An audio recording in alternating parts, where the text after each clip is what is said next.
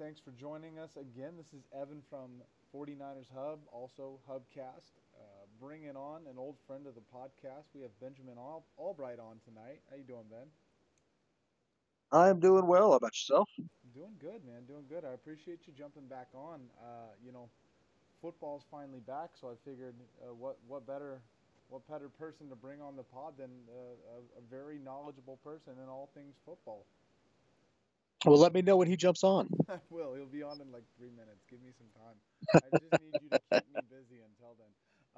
No, Right. all things serious. I think about a week ago that some of the reports that came out about Chris Harris and Emmanuel Sanders and stuff, and I thought, what better way to kind of talk about those things and potential trades and mutual interest between the two teams and the connection the teams have.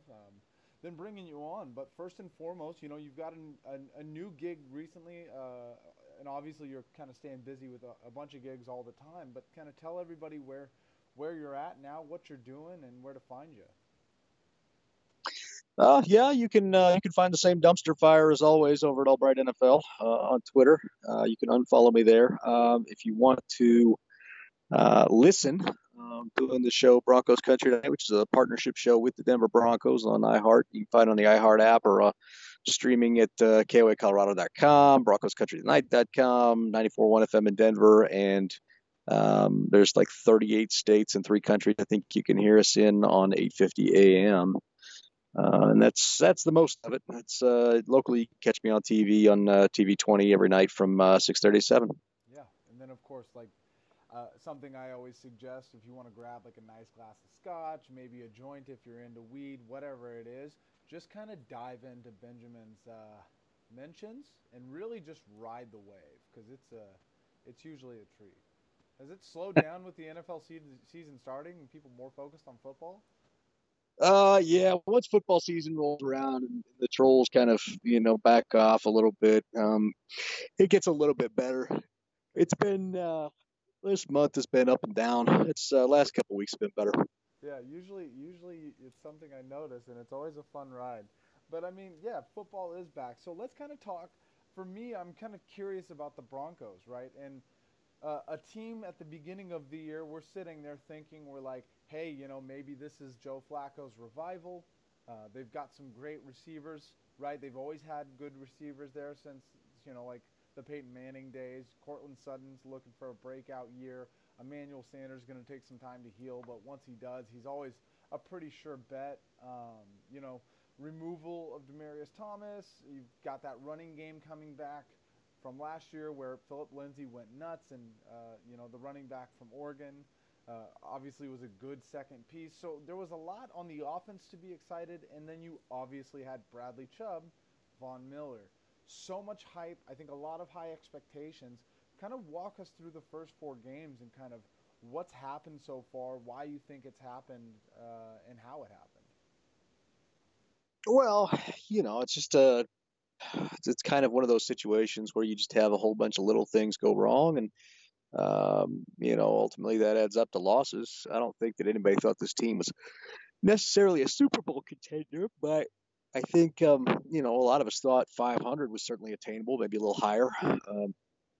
And I think that there's been a couple of things over the last, John Elway's tenure. The offensive line hadn't seemed to have been a priority until recently. They've added some high dollar free agency on the free agent pickups on the right hand side.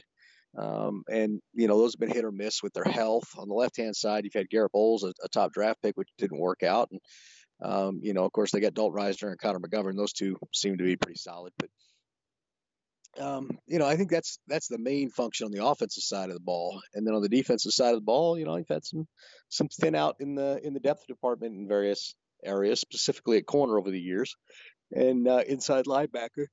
They switched to a new scheme that requires your inside linebackers to be more athletic and in coverage, and they got a bunch of bodies that are kind of downhill guys. So I think there's I think there's some areas they need to shore up on the roster. But overall, this team's record's 0-4, but they're not an 0-4 team. And everybody always talks about that stupid Parcells quote that your record is what you say it is, which is the dumbest quote on earth because It really is. it completely ignores context. But it's, it's just a team that's had go ahead touchdown drives twice inside of 2 minutes, inside a minute and a half, and come away with two losses. Um, in the opening game of the season, they're a drop touchdown and a sack that took them out of field goal range away from winning that game. Game two, 30 seconds left, they score, go ahead touchdown, 2-point conversion, and then they lose that game. And you got the Packers game, and they lost that one. There were some plays they could have made. They had a touchdown call back off a holding penalty, and they doinked an extra point. They make those, and all of a sudden we're having a different conversation. That fourth quarter, it's a one-score game. And then you come to the Jacksonville game where they score with a minute and a half left and and lose. So it's a team that I think is better than people think it is, but it's also a team that's in transition. They've moved defensively from being a send the house, um, send as many at the quarterbacks, play man coverage, maybe cover one, but mostly cover one, cover zero. Um, and send the house at the quarterback to being a Vic Fangio defense, which I think most of is an underfront and drops everybody back into zones and sends four usually at the quarterback, hoping that they'll get home. And so there's some adjustments defensively. Getting used to that scheme, I think it benefits some of the players, and some of the others it doesn't. And then, on the offensive side of the ball, you bring in Flacco, you got a new offensive coordinator. Everybody's kind of getting used to each other. But the offense hasn't been bad. They haven't come away with points up until last game, but they were fifth in the NFL in yards per drive. They moved the ball quite well. I was gonna say, Um, like, this is Joe Flack, one of his best starts to an NFL season in a long time. he's actually on pace to set personal best in almost every mark but touchdowns right now. His yards per attempt, completion percentage, and overall yardage. I think he's on pace for personal bests, if not very, very close to personal best in every category. So Flacco isn't the problem here. The line has failed to protect at times. Both receivers are ranked in the top 10 in Pro Football Focus.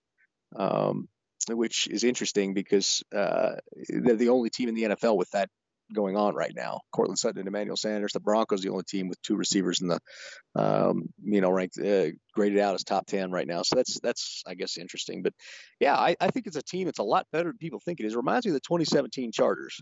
A team that started 0-4. They kept shooting themselves in the foot with missed field goals and penalties and things like that.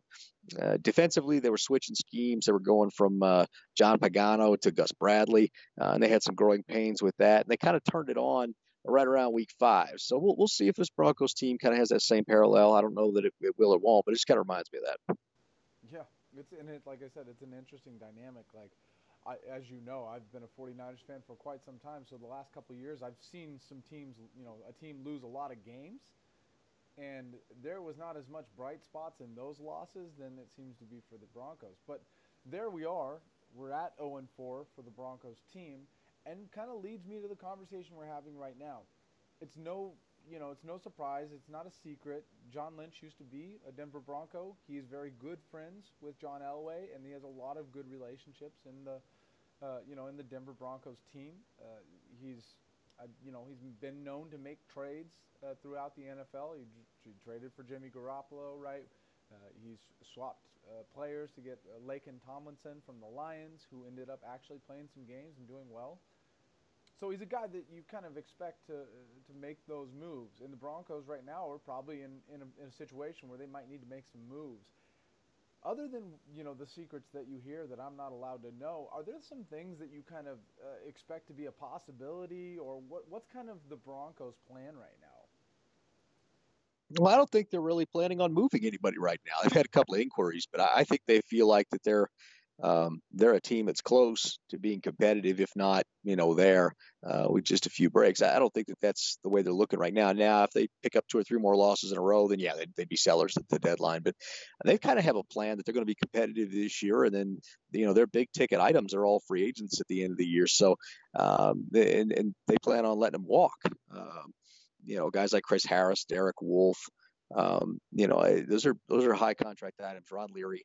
And they'll probably get decent contracts on the open market, which will help load the Broncos up with compensatory picks and getting those back. So that they're kind of looking at this offseason as when they're not really going to attack free agency much. They'll attack the draft and hopefully rake in a bunch of compensatory picks.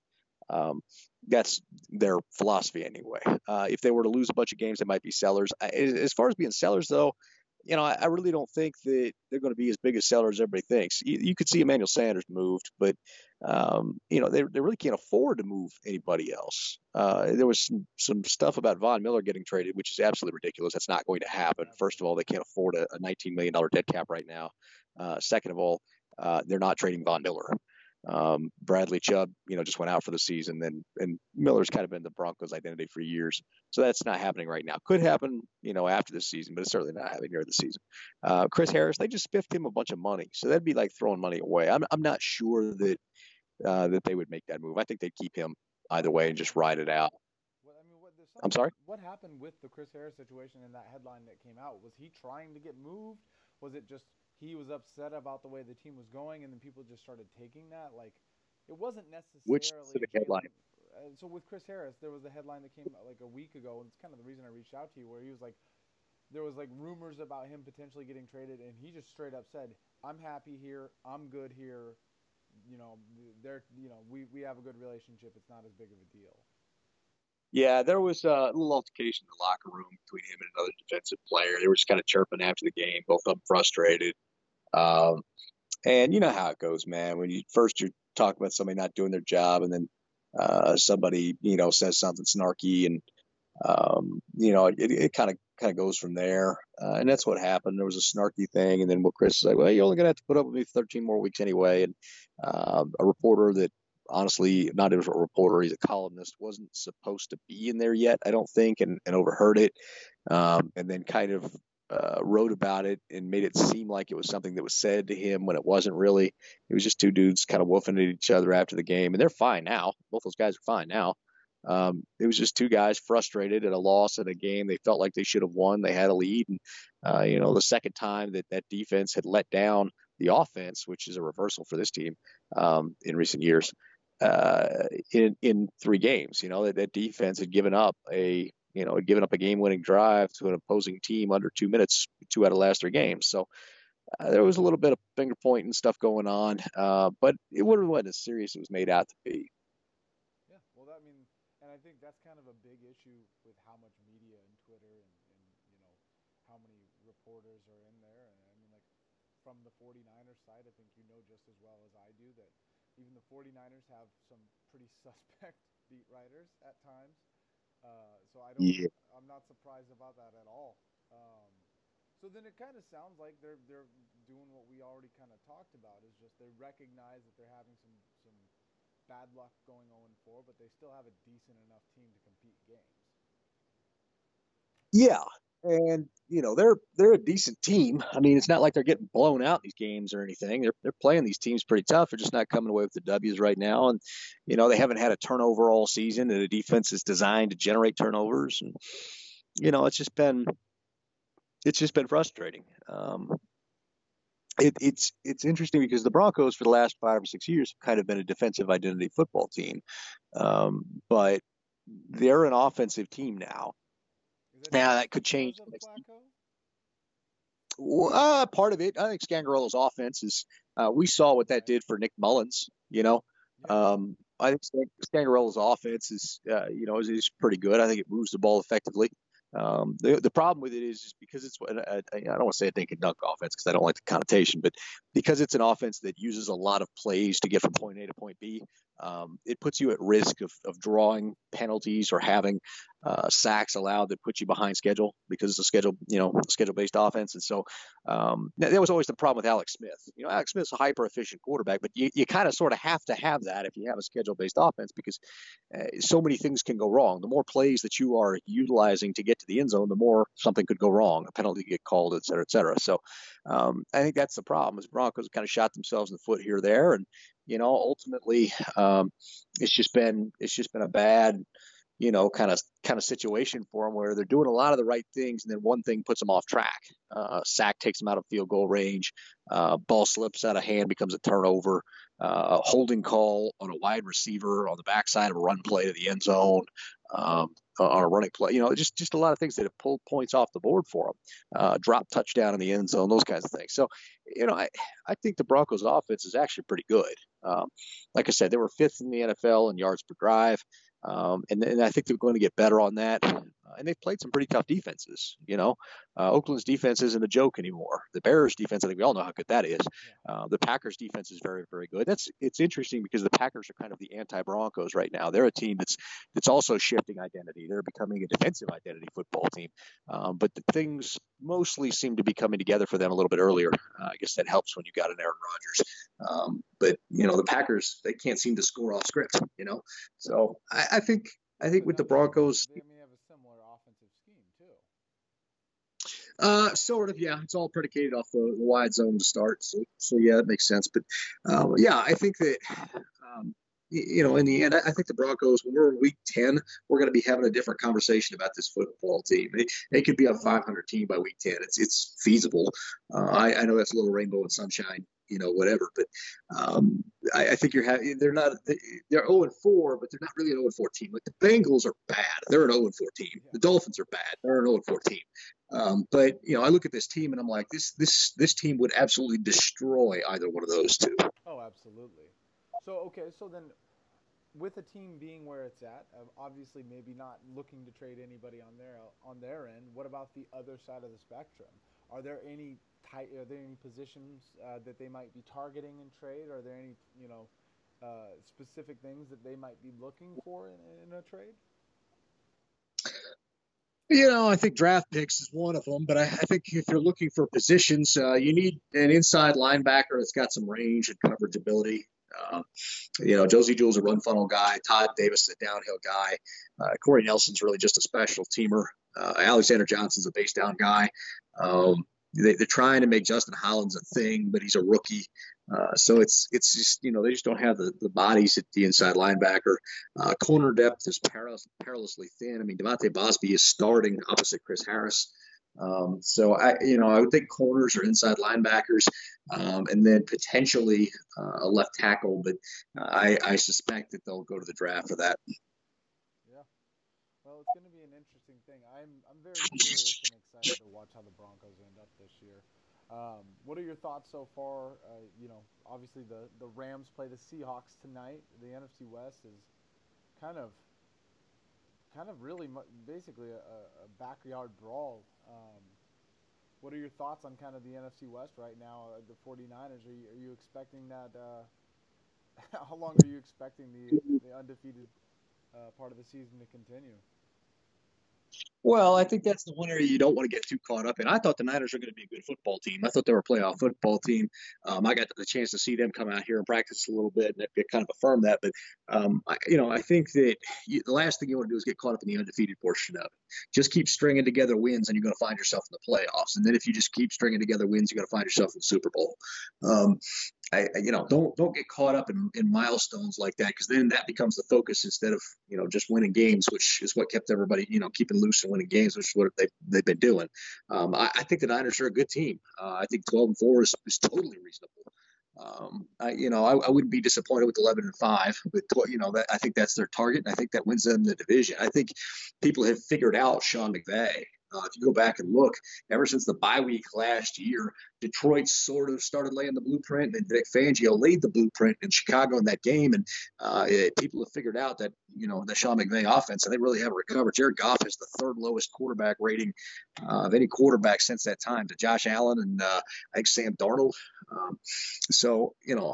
I think that you're going to have a battle with Seattle. My apologies for the rhyme, but I think that's really. I think the three teams. You're going to have some of them cannibalize. Somebody's going to cannibalize the other one there, and then you go from there. I think Seattle's the toughest matchup for the Niners, to be honest with you. But we'll see. I don't like the Rams' defense this year. I don't particularly care for their offense, the way they're doing things. They're going to have to make some adjustments, and they just haven't done that. We'll see.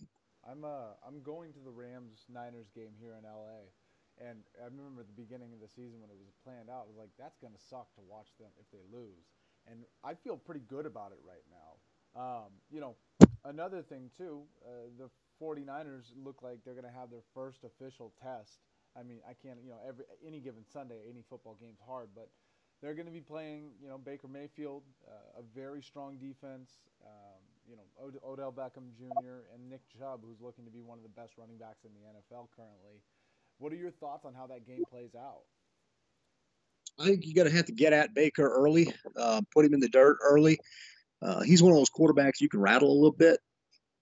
I would suggest that, if you're the Niners, you might even consider a personal foul or a roughing penalty. If you can get to him early, put some dirt on his uniform. That passing game has just been disjointed this year, and you don't want it to get on track. So go in there early and hit him hard early. That'll slow him down. Defensively, you just got to put that pass rush at bay. They're a little thin in the secondary. And if you can survive that pass rush, I'm not saying go max protect, but kind of a lot of two route stuff that might help you out and avoiding that. Myles Garrett's a monster.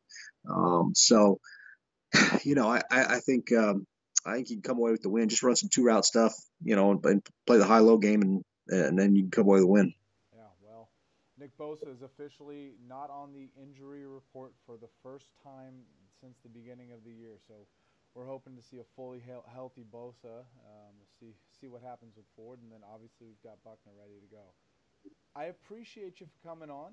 I knew that what we wanted to cover was going to be quick, so I really do appreciate that. It's always a pleasure talking to you. Thank you for giving us your opinion on all things NFL. As he said earlier, plenty of ways to find him. If you can just go ahead one more time, where to find you on Twitter, and I think iHeartRadio is the main place, right?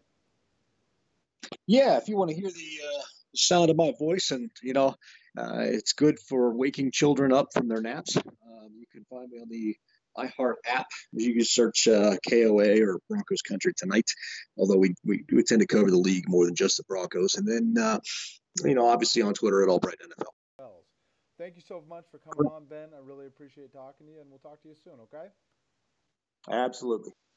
Ladies and gentlemen, we have, oh boy, an amalgamation tonight of so many great people, but it is 49ers Browns week, so no better to have on the pod than some of my favorite 49ers people. As always, Scott is joining me. You guys, Scott very well. Fake Scott Young on Twitter. And then, of course, Akash with Niners Nation. He is one of the writers who actually started with 49ers Hub. What up, Akash? How you doing? Good. How are you? Thanks for having me on. I'm well, man. I'm glad we could have you on here. And then, of course, the man of the hour. We are playing the Browns, so my favorite Browns Twitter follower, and I mean that sincerely, Jeff Lloyd. How you doing? I'm good. I'm getting tired of these late waiting. Sunday night, Monday night games. It gets a little frustrating because everybody else is kind of like licking their chops here as the weekend's coming, and for us it's like, all right, we'll get through the weekend and get through Monday, yawn, and then let's get to it already. I know, absolutely. And I don't know, but I mean, obviously you've got the East Coast, so you're a little more situated, but like I'm out of work at 5, so whenever I have like a Sunday night, like a Monday night game or a Thursday night game, I'm like rushing in downtown LA, but I'm getting through downtown LA as much as humanly possible. So Jeff, real quick before we get started, obviously tell the people where they can find you. Obviously, Locked On Podcast is something that I'd love you to kind of give your little 2 cents on what you're doing over there, and every other which way to follow you. With the Locked On Podcast Network, we're now, whether it's NFL, NBA, Major League Baseball, and actually we just launched NHL this week as the season beginning.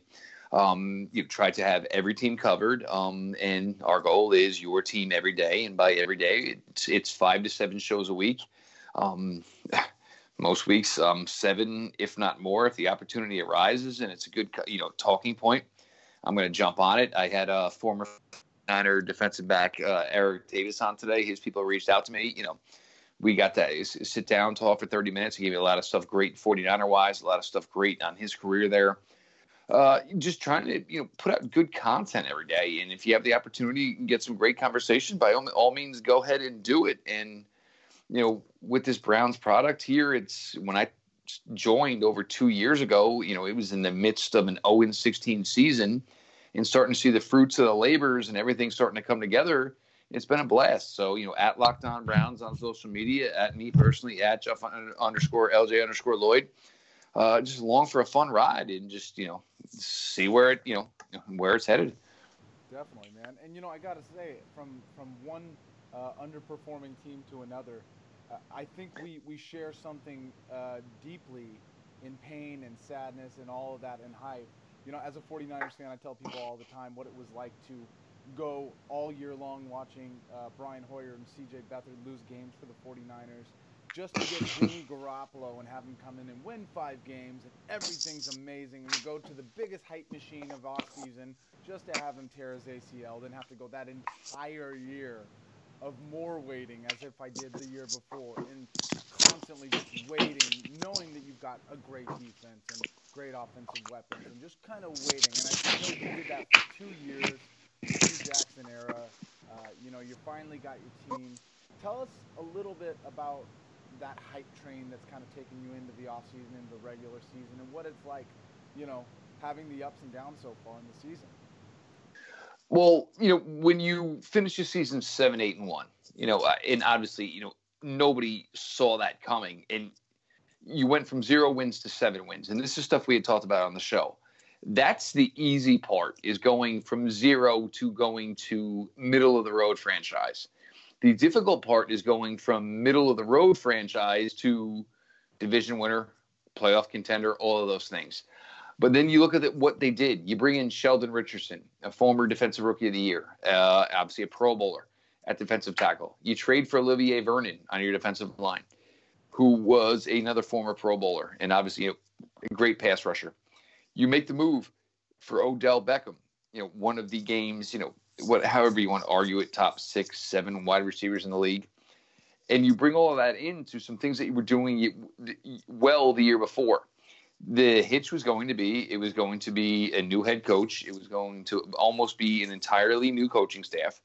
So there's going to be some, meshing as far as all of that was worked.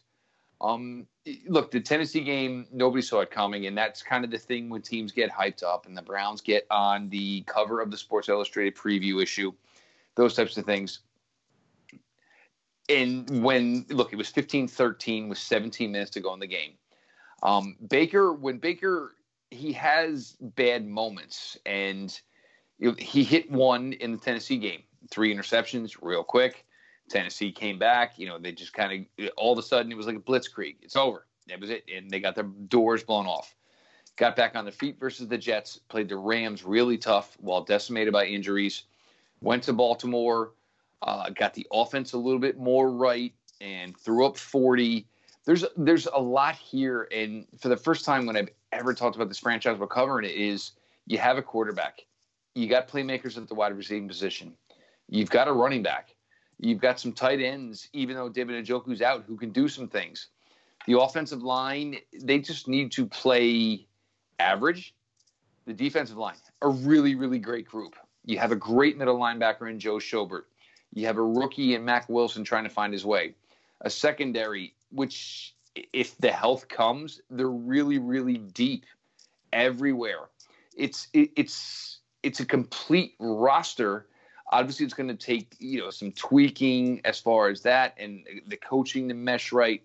But all the pieces are in place now for this franchise. The question is can they just, make it taste good, essentially, at the end, as any chef would do? Can the final product taste good? But on paper, and as far as through 4 games, yeah, there's been some missteps. But as far as the overall product, it should be really good. Yeah. And like you mentioned, right, on paper, that roster with all the additions should be good. But one of the biggest changes in the offseason, as we know, is the hiring of brand new head coach Freddie Kitchens. And so after a few weeks, it seemed like everyone in the media was coming for his job, right? It seemed like he was on the hot seat. And so what have you thought of his performance after 4 weeks? I think it was like essentially it was slow in the beginning. And look, and this is going to happen when you have a guy like Odell. What's the first thing you're going to do is, how do we use Odell? What do we do with Odell?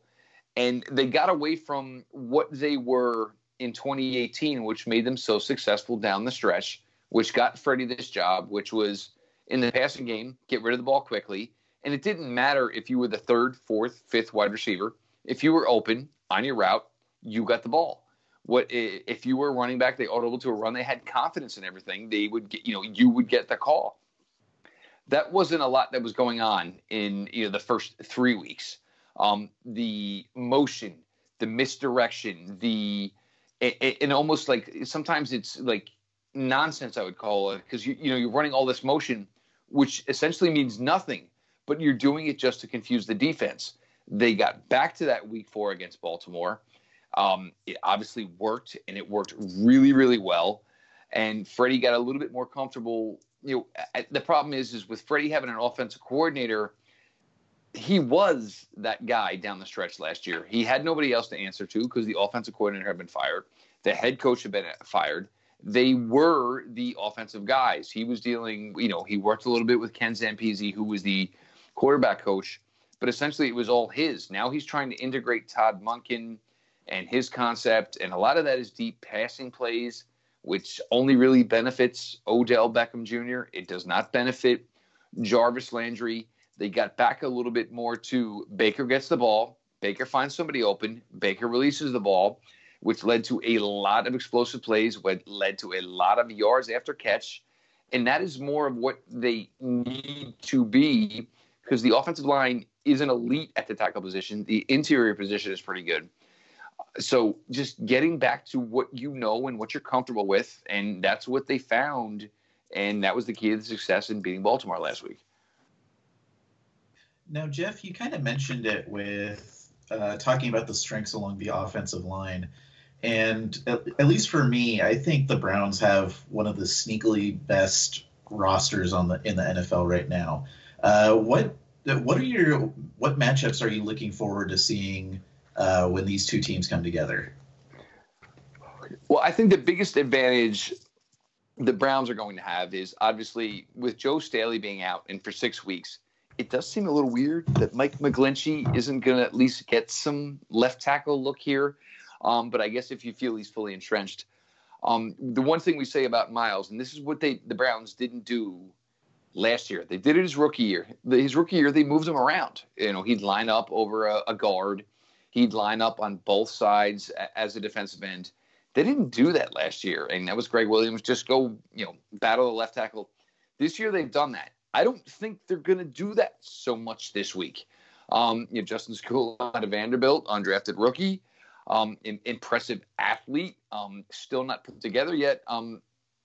You're going to put Miles out there, and obviously he's going to need help, which will limit, hopefully, George Kittle in the passing game because he's going to be in the chip, maybe double team, because Miles can wreck anyone's afternoon or anyone's evening. He is that good of a player. And the other one is, I don't know how this defense necessarily – they've had issues with Odell Beckham Jr. in the past. Richard Sherman, while he was in San Francisco, the zone coverage isn't always the best thing for Odell because to succeed against zone coverage, you want completions and yak. Every now and then, there's guys that can blow your zone apart. Odell is capable of that. Between Odell and Myles Garrett, who were two of the top 5 players on this Cleveland Browns roster, there's matchups that favor those two. If the Browns can exploit those matchups, that's enough to win it. When you're supposed to be a good team, you go week in, week out, and you have good players who can win it. Jarvis Landry, Nick Chubb won it for you last week. Odell Beckham Jr., Myles Garrett can win it for the Browns this week. But of course, there's always the counter and how each teams adjust and what they do. But those are two favorable matchups for me right now. I don't know how they're going to essentially deal with Odell with the injuries in their secondary. And Myles Garrett, his matchup is really, really juicy. And the thing is, even if you put 2 and you have the running back chip on Myles Garrett, Sheldon Richardson, Larry Ogunjobi, Olivier Vernon, they get their share of straight one-on-ones they're good enough players that they're going to win some of those. Yeah, man. And I think it's interesting, right? It almost feels like these teams are kind of looking in a mirror, right? There's a lot of injuries, young quarterbacks, learning new offenses, yada yada yada. I think what we're kind of talking about here is what we could expect on Monday or on Monday, excuse me. Is just an ass kicking on both sides. You talked a little bit about the individual matchups that you'll get from people double teaming some of your better defensive players, and it's really what you're looking at when you get the 49ers, right? You're going to double team Nick Bosa. You're going to double team DeForest Buckner. That's going to leave open Eric Armstead, who's had a great year so far. It's going to leave open Solomon Thomas, who might play. I'm not sure. It's going to leave open, it's going to leave open a D Ford. And we've had a week to get healthy, which is obviously important. What do you think on your side of the ball? What are you most worried about? Like, what is going to be the biggest damage here? Who do you think is going to take the biggest, body blows? The offensive line, they've got to do what they did last week. Baker Mayfield got sacked to end the first possession of the game last week. That was it. Never got touched again the entire game. A spade's a spade. Baker is not a big quarterback. He cannot deal with a lot of chaos in the pocket or around the throwing point. It's just not his game. And this is the way a lot of these guys are now coming to the NFL from all the spread that's being done is you keep them clean. They're going to put up numbers. Like you said, yeah, there are some, and this is one thing I keep saying with this matchups when I talk with Brian Peacock. I talk with former 49er Eric Davis today. It's going to be about D-line play. And some people trying to put the pressure on me. The Browns have a great defensive line. The 49ers have a great defensive line. I think it's going to be about which one can do the more damage. And I'm talking maybe strip sacks. I'm talking overall sacks. Which defensive line can make the biggest of plays? Fortunately for Baker, the Browns are strong on the interior, and that's what you want for a quarterback who is shorter, because you want him to at least be able to step up in the pocket and be able to have all his vision there. If he's getting beat on the outside and he's either got to turn away, that limits him to a third of the field, either right or left, it's limiting what he can see. If he can step up in the pocket, he can still see everything. Will he continue with the take what's open, take what's given to him? And this is one of the things with Baker. I talk about this a lot with, in the baseball reference of take your walks. Take the chippy 3 or 4 yards. That's fine. Even if it's on 2nd and 6, whatever. Give yourself more and more life. Don't try to roll out right and then end up throwing a ball 20 yards down the field where it's a jump ball on the sidelines. The ball ends up out of the field. Give yourself the best opportunity to put plays, stack them together. Positive plays, positive yardage. Nick Bosa obviously versus Greg Robinson is going to be interesting. Greg's a veteran. Nick is still kind of learning the pro game kind of on the fly because he's a little limited this summer. D Ford, questionable. I guess it's going to be all week is pretty much the way San Francisco made the way they made it sound, which usually means we're not telling anybody, but he's going to play on Monday night. Basically, he's injured all week long, and then he plays. That's kind of how it happens. Well, exactly. Well, once you get that nice check, it's I'll see you on game day. Greg Robinson isn't the issue. Chris Hubbard on the right side, that's the questionable mark. But at least you get a little bit better feeling of it because at least Baker sees that. The blind side is what you would worry about. But, Nick Bosa is going to be a fantastic player. But Greg Robinson, he's good enough. He's not elite. He's not great. He's good enough. And I'm sure he'll have a trick or two that Nick Bosa is probably not ready for. So one of the things you had brought up were the injuries, right? So looking through just the Browns' participation report this week, their list of players that aren't playing or are limited just seemed to be long. And so guys like, Jarvis Landry, who had the concussion, both starting corners, Denzel Ward and Greedy Williams out with a hamstring injury, safety Morgan Burnett, Rashard Higgins, and the list just goes on. So are there any key injuries that hurt more than the other? Is there like one that's like, oh man, I wish he was playing Monday? The key probably for me would be Jarvis Landry. If Jarvis Landry can go, because now Rashard Higgins is back practicing. Antonio Callaway is back from his suspension. Baker has not had all four of his wide receivers at any point this summer, because even during the preseason games, Odell didn't play, Jarvis didn't play. So if he has all four of them, it should be interesting, because the thing with Jarvis Landry now, with Odell here, he can do all the stuff you expect from an X, an outside wide receiver. He can do all the deep routes. Obviously, we know Odell can do the short routes. If you can get Landry to either between the hashes or working a third of the field, the hash to the sideline on either side, that's where Jarvis Landry wins. Jarvis Landry is not going to beat you down the field, because even if he wins an initial break, he's not the fastest guy in the world. DBs can recover, but he can beat you by dropping a step, whether it's an out route, a slant, an in, a stop. He's quicker than he is fast. And then you bring in a Callaway who can challenge you deep. Rashard Higgins is kind of like a jack of all trades. If they have all four of them, that's what should have been where people were saying, oh, maybe Baker could throw for 5,000. Maybe Baker could contend for MVP of this year.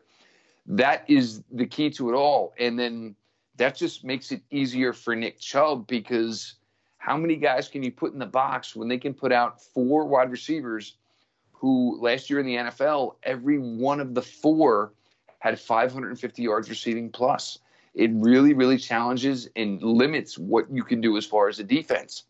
So Jarvis would be the key. They haven't had Greedy or Denzel Ward for the last 2 weeks. They held up really well against the Rams.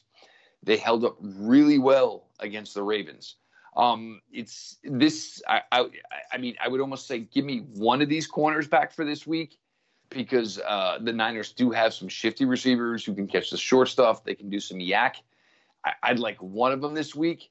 But, Terrence Mitchell's been in this league for a long time. TJ Carey has been in this league for a long time.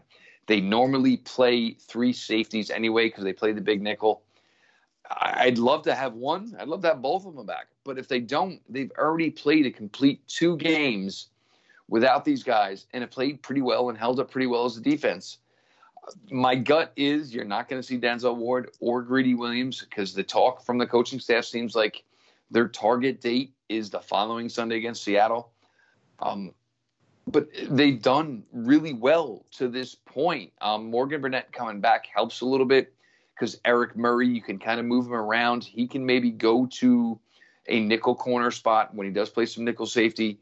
It gives them flexibility. They're deep in the secondary. And I'll be honest, the fact that if you had told me Denzel Ward and Greedy Williams were going to miss 2 straight weeks together, I figured there would have been 2 losses where they got humiliated.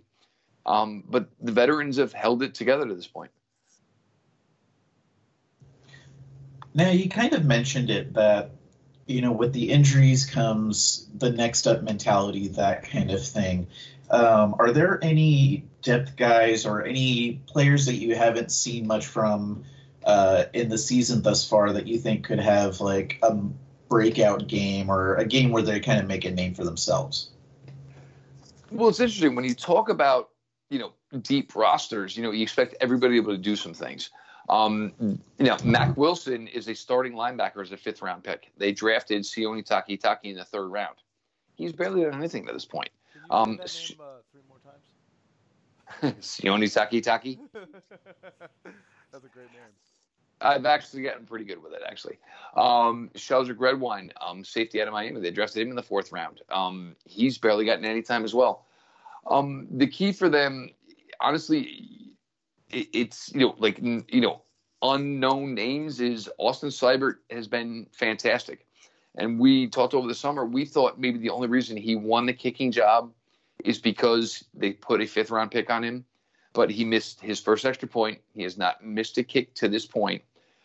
As far as kickoffs, he's got like this inactability where he plants the ball right around the 1 yard line, where it makes it difficult for the return man to make the decision of, am I in the end zone? Am I out of the end zone? A lot of the Browns' opponents on kickoffs are starting the ball at about the 18, 19, 20 yard line, because he's able to do that. The punter, Jamie Gilliam, the Scottish Hammer, he was the AFC Special Teams Rookie of the Month.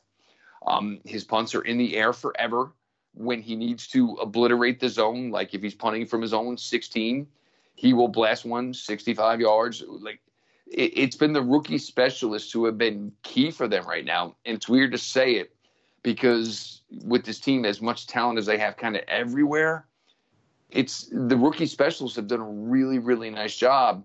And it's all about this, exactly like someone said before, next man up, do your job, do your role, and they've done really well with it.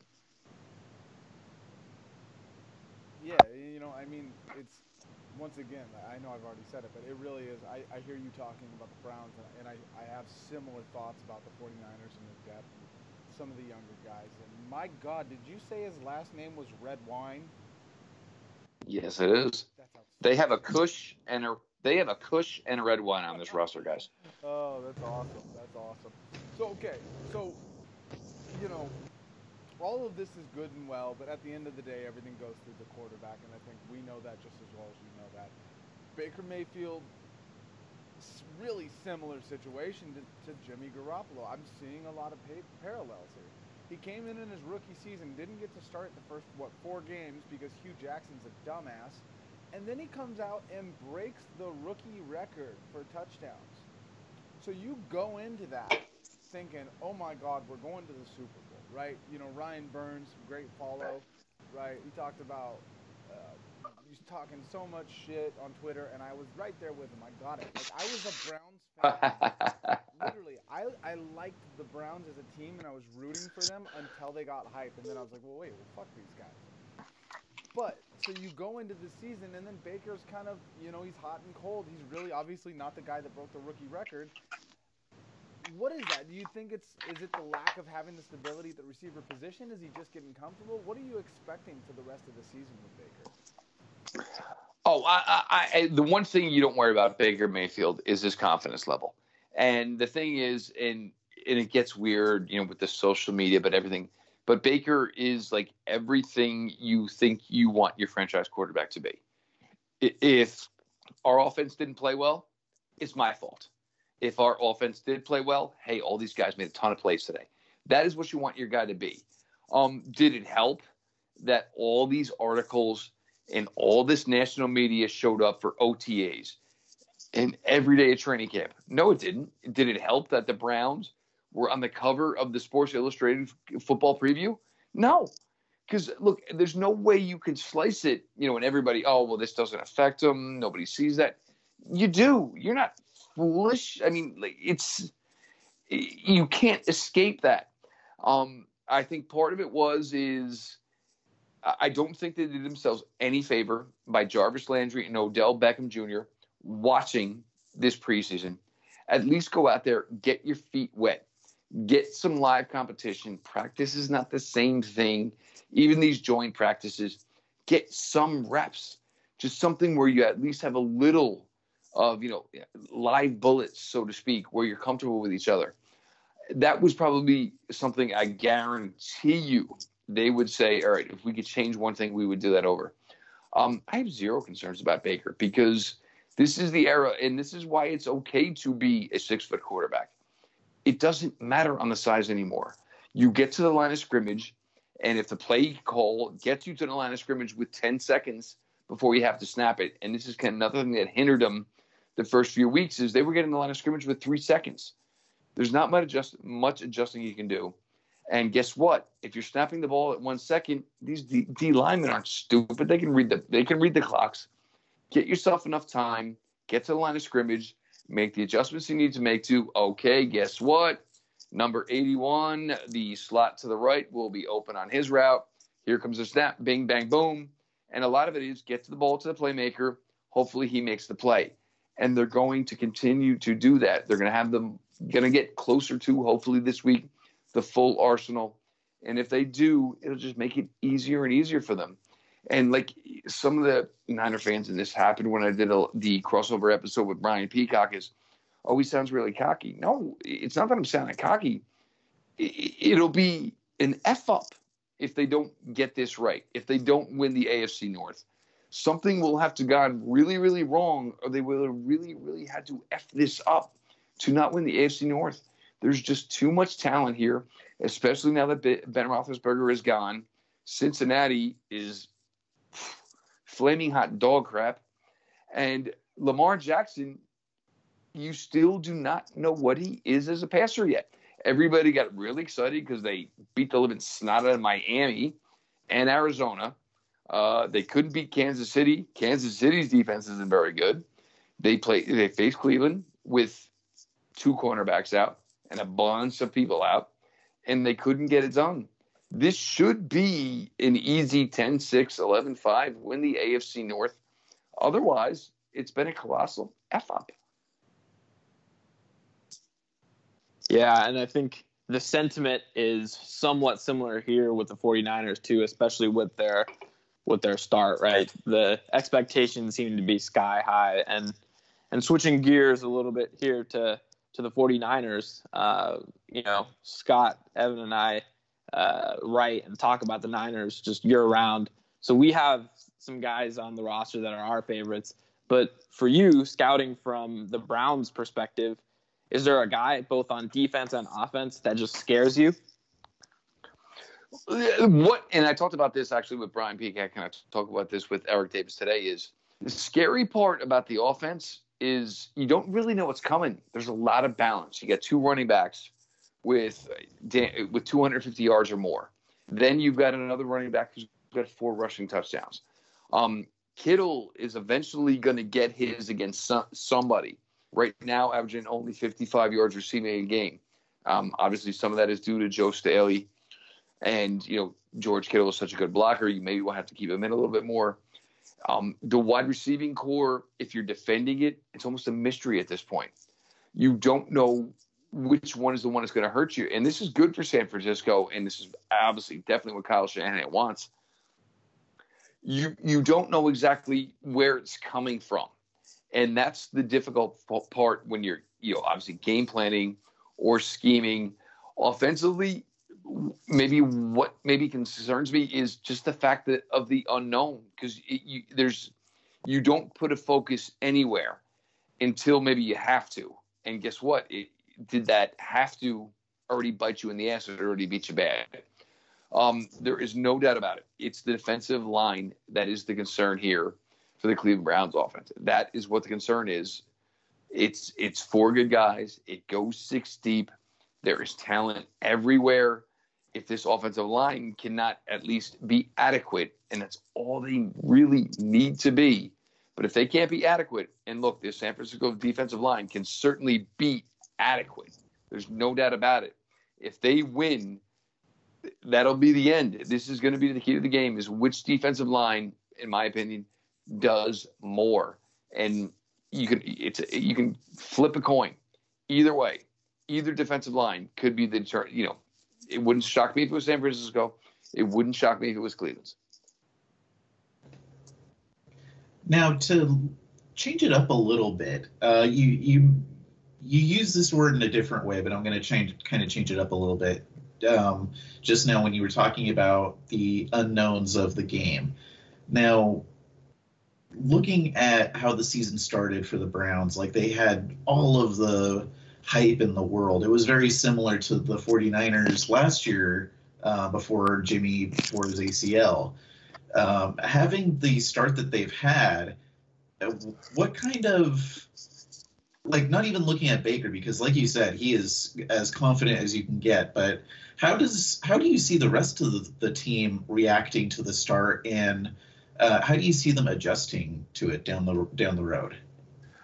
Well, it was really easy when you saw the way the schedule was put out. The Browns have the most friendly second half schedule going. They still have the Cincinnati Bengals twice. They have the Miami Dolphins. They have the Arizona Cardinals. They have the Pittsburgh Steelers 2 more games. The second half was really, really juicy, so to speak, just really crazy easy.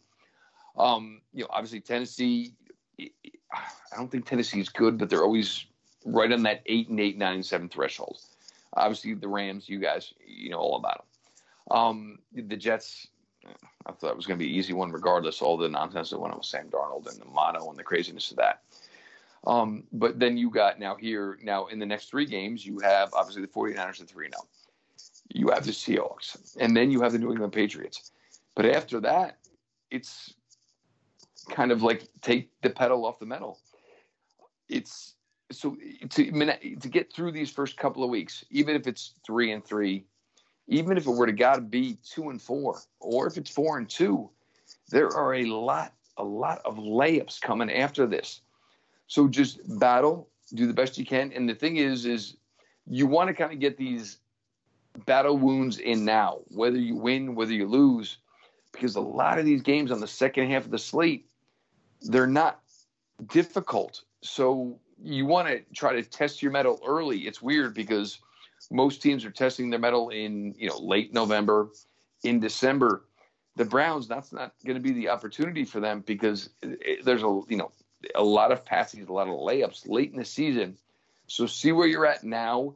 And then, this team is still going to add Kareem Hunt for week 10 against Buffalo. So just get through this tough part. The key was to get through this at least a minimum 500. And I think they get a good shot at doing that. Yeah, like I said, I think there's a lot of parallels between the teams. I'm definitely going to be following them all the way through. It'll be nice to not hate them after this week. So here we are at the end of the. I ain't gonna lie, they've all become arrogant, and I can't blame them though. But listen to me, there's a whole bunch of Lombardi trophies in the San Francisco 49ers headquarters. The Browns fans right now, they've always been loyal. But the thing now is they are loyal as hell, and they actually have some hope. And they haven't had that in ages. So you can't blame them. I mean, it's like, it's kind of like Friday night. You get a haircut. You trim up the beard. You trim up the facial hair, and you're going out of the town. You feel good about yourselves. That's where every Browns fan is right now. Yeah. No, and I get it. Like I said, it's easy to root for the team. It's easy to want them to be successful because of the fans. The fans have gone through hell. They've gone through Hugh Jackson. It's been a lot, from Brandon Weeden to Johnny Manziel. Yeah, it's been some time. So Monday night, give me a prediction. What do you think? What do you think the score is? What do you think the outcome is? I think this is going to be. I think it's going to be a field goal game either way. They'd come for me with torches if I didn't think the Browns were going to pull this off. I think Jarvis Landry is a key. If they get Jarvis Landry, it makes it a lot easier for them. If they don't, it's going to be a little bit tougher road. I don't think, and maybe this because the Monday night game against the Jets wasn't going to do it. Not enough people saw the 1:00 game against the Ravens. If they do what they're supposed to do, I think they will win this game. And this is one thing I talked about with Eric Davis today is, as much as, people want to say, oh, well, nobody knows anything about Baker Mayfield yet. I'm pretty sure Baker Mayfield and Jimmy Garoppolo have either started the same amount of games or Jimmy has started less. We don't necessarily know what either quarterback is yet. But of course, I'll say 27-24 Browns win. But, and I felt good last week, and people were weird. Like, I don't understand why you're feeling like I was pro the Browns last week. I knew the offense was there. It was eventually going to find its way. The key will be to string it together again for another week. But, I mean, there's just too much talent there to not think they can't get it done. Yeah, absolutely. Me personally, I'm pretty straightforward. I think whoever wins is going to win decidedly. I don't think it's going to be I don't think it's going to be close. I think whoever wins is going to really put it on them. So I'm going to say 35-29ers. I think there's going to be a lot of sacks in this game total on both sides. On top of that, we will go to Akash. You want to give us a quick prediction? Yeah, so I think the matchup to watch here is going to be the 49ers defense against Nick Chubb. Nick Chubb had 3 touchdowns last week. 49ers rushing defense hasn't given up a score yet. And so something's got to give this week. And I think the 49ers rushing defense holds up again. I think they win big. I think they've got the extra week. Browns traveling cross country. It just seems to be in favor of San Francisco. I'm going to go 27-17 49ers. And then what about you, Scott? Finish it off. I think whoever is going to win will be the team that executes their play action pass of preference. So I'm going to say 28-21 Niners. All right. Well, Jeff, I can't thank you enough for having you come on. And honestly, the Niners and the Browns don't really play each other that often, so I guess it's a long time coming. But I really appreciate you. You guys can find Jeff on Twitter. He's a great follow, whether you're a Browns fan or not. Jeff_LJ_Lloyd. As always, Locked On Browns, you'll be able to find him there, and you're going to be able to find him on this podcast. Jeff, thank you so much for coming on, man. Anytime, guys. You know that. Any other places we can find you? Anything else to look out for? The last thing I need in my life is more work. So hopefully for now, this is just it. Well, it's enough. 5-7 podcasts a week, that's a lot. Final parting words from Akash. Scott, anything I missed? No, just thank you for coming on. Yeah, I appreciate you for having me on. No problem at all, fellas. That's all. All right. Well, Akash, once again, you can find him on Niners Nation. Akash, anything you'd like to promote before we dip out? Nothing. I just appreciate 49ers Hub for having me on. I started out here, so I always love coming back and talking 49ers football with you guys. Jeff, thank you so much for coming on, man. It was a pleasure. Anything for you, Evan. You know that, bud.